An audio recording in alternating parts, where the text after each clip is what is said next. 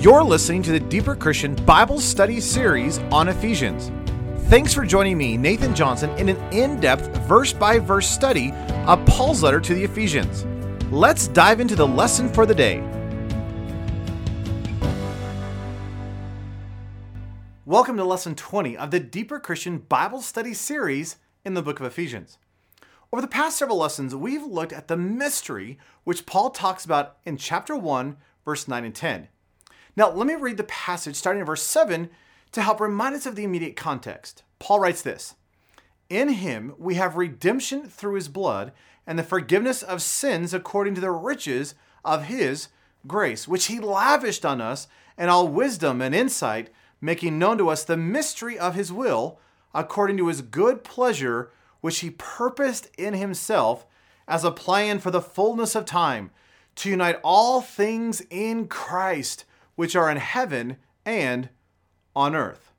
As we discussed previously, the mystery is quite literally Jesus himself.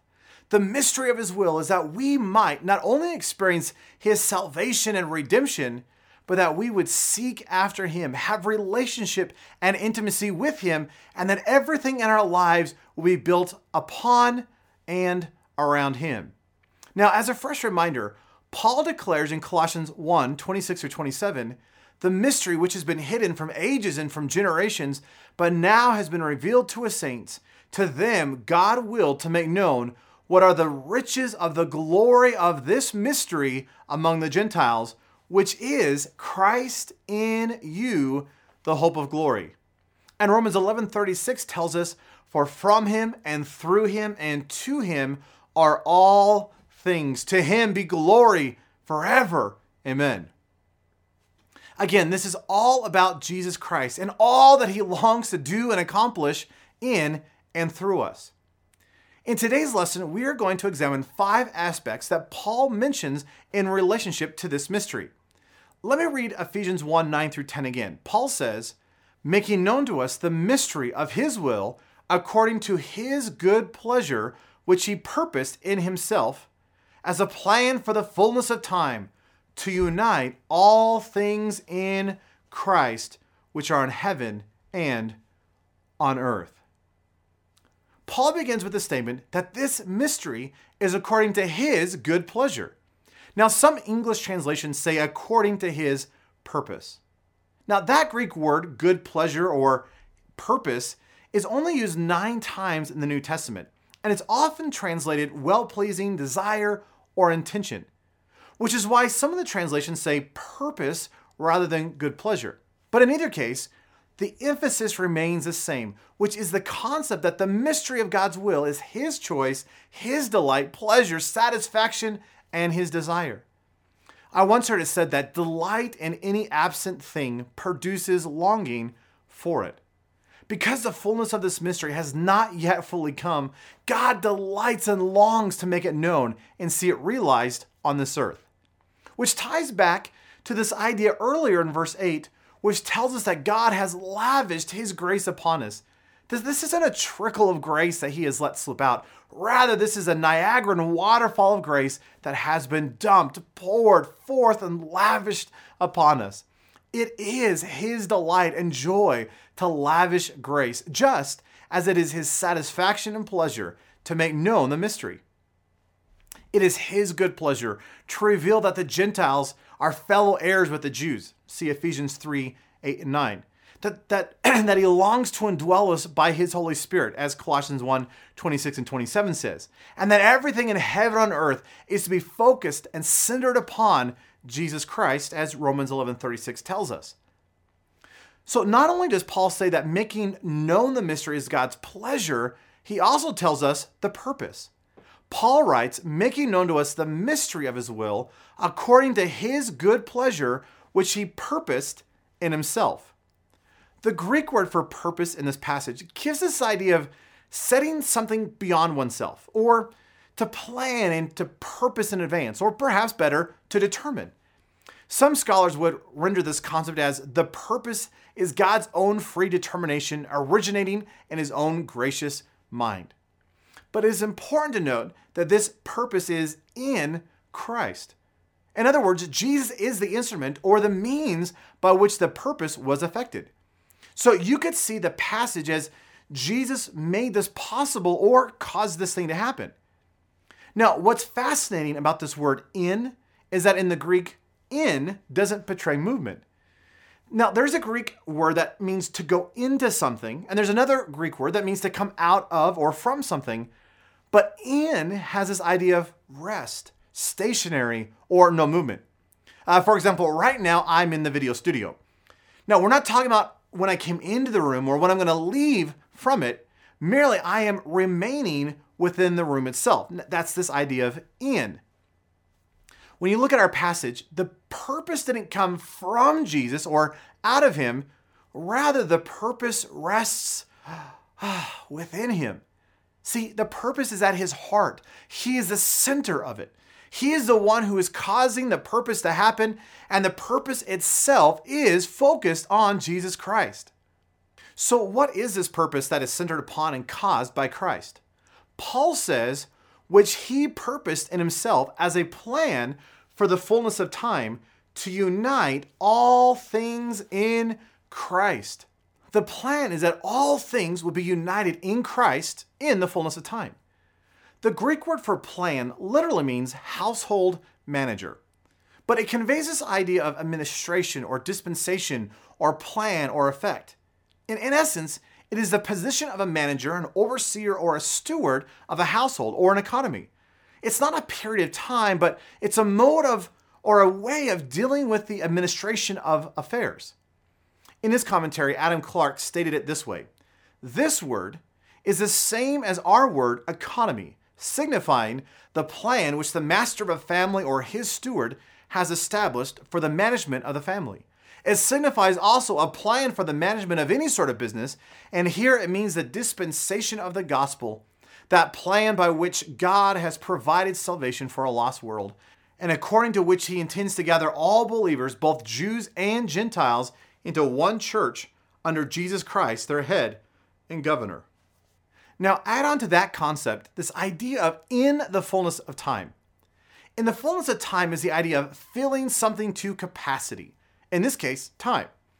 If I had a glass and I was to fill it to the point where you could not add even a single drop of water more into it, we would say it's full. Paul is saying that once time is completely filled up, the plan will be completed. Now in Greek, there are two main ideas for time. The word chronos refers to the quantity of time, whereas kairos expresses the quality of time. When you look down to see how much time is left in this lesson, you are dealing with chronos. Now, when you spend an afternoon with a close friend and you declare, wow, we had such a great time, that is kairos. In our passage, Paul uses kairos, emphasizing that God isn't so concerned with the actual time or the date on a calendar of when this fullness of time will happen, since God is eternal, but rather his emphasis is on the quality of the time itself. In other words, we can better understand the fullness of time as when God determines the timing to be right. As a similar thought, the return of Christ is determined to happen at a certain time. And in our culture, we are so bombarded with predictions and ideas as to when this will take place. See, it's all about the chronos time of dates and years. But Jesus told his disciples that only the Father knows the chronos, day and the hour of the event. Instead, we are told the kairos timing of the event, when the quality of time looks a certain way. Well, what we can draw from all this is that God moves and acts not so much based on a calendar of time, as we often desire him to, but rather in a quality or rightness of time, when he deems the situation and condition to be right. So get this, with great delight and pleasure, Jesus is making known the mystery of his will, and he has a strategic plan that is being worked out in our midst even to this day, and will continue to do so until God's perfect timing determines the completion and the end. On an interesting side note, from a Jewish cultural perspective, the Jews believed that God was sovereignly working to bring all of history to a promised climax. So the question becomes, well, what is that plan that we were just talking about, or What is God's promised climax? What is the point of it all? Well, Paul triumphantly declares it is to unite all things together in Christ. See, God's great plan and desire is that in the completion of time, all things might come under the headship and authority of Jesus Christ. Now, the word unite all things is a really long Greek word, which I'm not going to pronounce, but it has this idea of to gather together into one or to summarize. It is only used 2 places in the New Testament, and one obviously is here, and the other is in Romans 13, verse 9. So let me read verses 8 through 10 of Romans chapter 13. It says this, "Owe no one anything except to love one another. For he who loves another has fulfilled the law. For the commandments, you shall not commit adultery, you shall not murder, you shall not steal, you shall not give false testimony, you shall not covet. And if there are any other commandments, are summed up in this saying, you shall love your neighbor as yourself. Love works no evil to a neighbor. Therefore, love is the fulfillment of the law." Paul says if you were to take the entirety of the law and summarize it, well, you would discover love. For love is the fulfillment of the law. Now, going back into our passage in Ephesians, Paul says that God's great desire is to summarize or unite or bring together all things in Christ. See, in Paul's day, there was tremendous division. Men and women, Jews and Gentiles, slaves and masters, the physical and the spiritual. But God's plan is to bring together, to summarize, to unite all things in Christ. Jesus is to be the head of the body, the fullness of all things. For from him and through him and to him are all things. To him be glory forever. Amen. Listen to a few of Paul's other statements along the same line. Galatians 3, verses 28 through 29 says, "There is neither Jew nor Greek, there is neither slave nor free, there is neither male nor female, for you are all one in Christ Jesus. And if you are Christ, then you are Abraham's seed and heirs according to the promise." Colossians 3:11 says, "In Christ, where there is neither Greek nor Jew, circumcised or uncircumcised, barbarian, Scythian, slave nor free, but Christ is all and in all." Ephesians 2:13 through 15 says, "But now in Christ Jesus, you who were once far off have been brought near by the blood of Christ. For he himself is our peace, who has made both one and has broken down the middle wall of separation, so as to create in himself one new man from the two, thus making peace." So just as you would summarize the entirety of the law as love, so too God is summarizing or bringing together or uniting all things in Christ, which re-emphasizes the mystery itself, that Jesus is the head. He is the focus. He is the North Star that we set our compass to. He is the centrality of the Christian life. For from him and through him and to him are all things. See, this purpose and plan that was determined before the creation of the world, as Ephesians 1:4 tells us, and will find its completion in the fullness of time, is found in one single place, Jesus Christ. And it is he who is bringing it about in and through our lives. One other thought with this point is this idea of this word unite all things. It's in the middle voice. Now, don't get lost here. But in English, we mainly use active and passive voice. Now, active voice is where the subject is doing the action. Now, the classic example would be the boy hit the ball. The boy, who is the subject, is doing the action of hitting the ball. Passive voice means that the subject receives the action. So in this case, the ball hits the boy. The boy, who is the subject, receives the action, which is the ball hitting him. But middle voice means that the subject is not only doing the action, but is also receiving the action itself. So if I told you that this morning I shaved my face, well, I'm the one doing the action of shaving, but I'm also the one receiving the benefit of that action. In our passage, God is the one doing the action of uniting all things together in Christ. But it's in the middle voice, which means he's also the one receiving the benefit of the action. He is uniting all things for himself. Again, reflecting the purpose or the result of the action. See, God is bringing the entire world, both nature and humanity, as Romans 8 alludes to, back under the rule, the control, the power, the authority, and the headship of Jesus Christ. See, this doesn't mean that everyone will be saved, but the emphasis is that everything is finding its consummation, its fulfillment, and its purpose in Jesus. As Philippians chapter 2, verse 9 through 11 proclaims, "Therefore God highly exalted Jesus and gave him the name which is above every name, that at the name of Jesus every knee should bow, of those in heaven and on earth and under the earth, and every tongue should confess that Jesus Christ is Lord, to the glory of the Father." Now, all that brings us to our final aspect of this passage, which is the place. Paul says that God is uniting all things in Christ, which are in heaven and on earth. This isn't a localized event, but truly for all things in all places. In Ephesians chapter 1, verses 21 through 23, Paul is talking about the incredible power of God and says that Jesus has been placed far above all principality and power and might and dominion and every name that is named, not only in this age, but also in that which is to come. And he put all things in subjection under his feet and made him the head over all things for the church, which is his body, the fullness of him who fills all things in all ways. If you need a visual, think of a funnel. You place something at the top of a funnel and it swirls downward and it becomes compact until it comes out at a single point.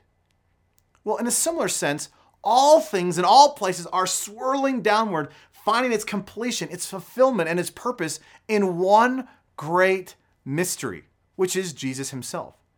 For from him and through him and to him are all things. To him be glory forever.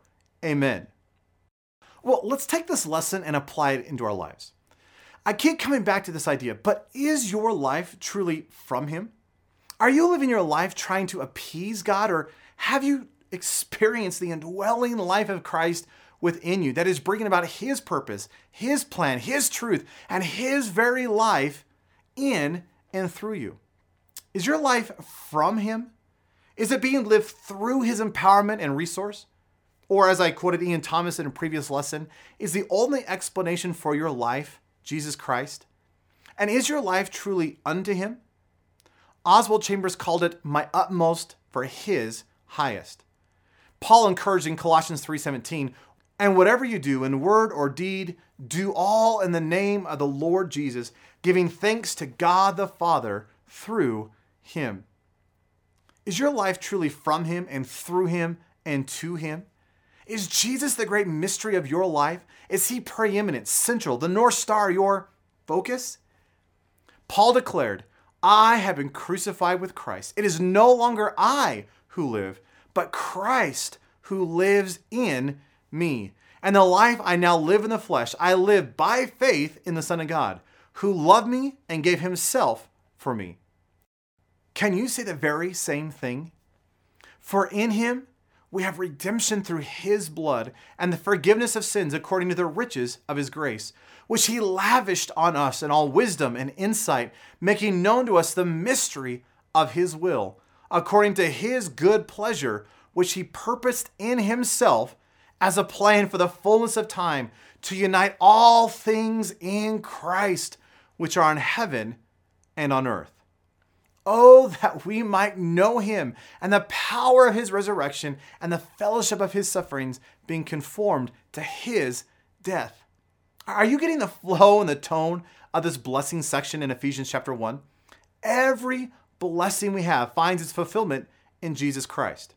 As 2 Peter 1:3 says, his divine power has given to us all things that pertain to life and to godliness.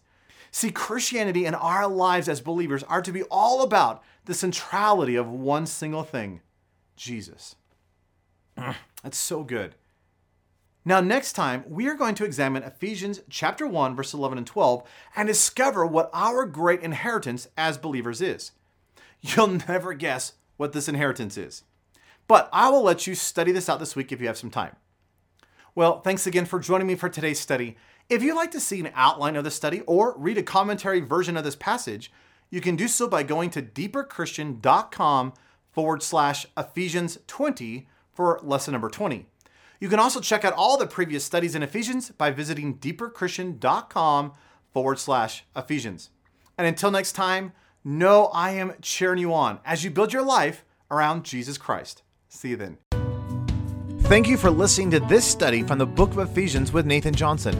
If you would like additional resources to help you build your life around Jesus Christ, I encourage you to check out my website at deeperchristian.com. This podcast is the audio version taken from my video series in Ephesians. And if you would like to view the video version of this study, you can do so at deeperchristian.com/Ephesians.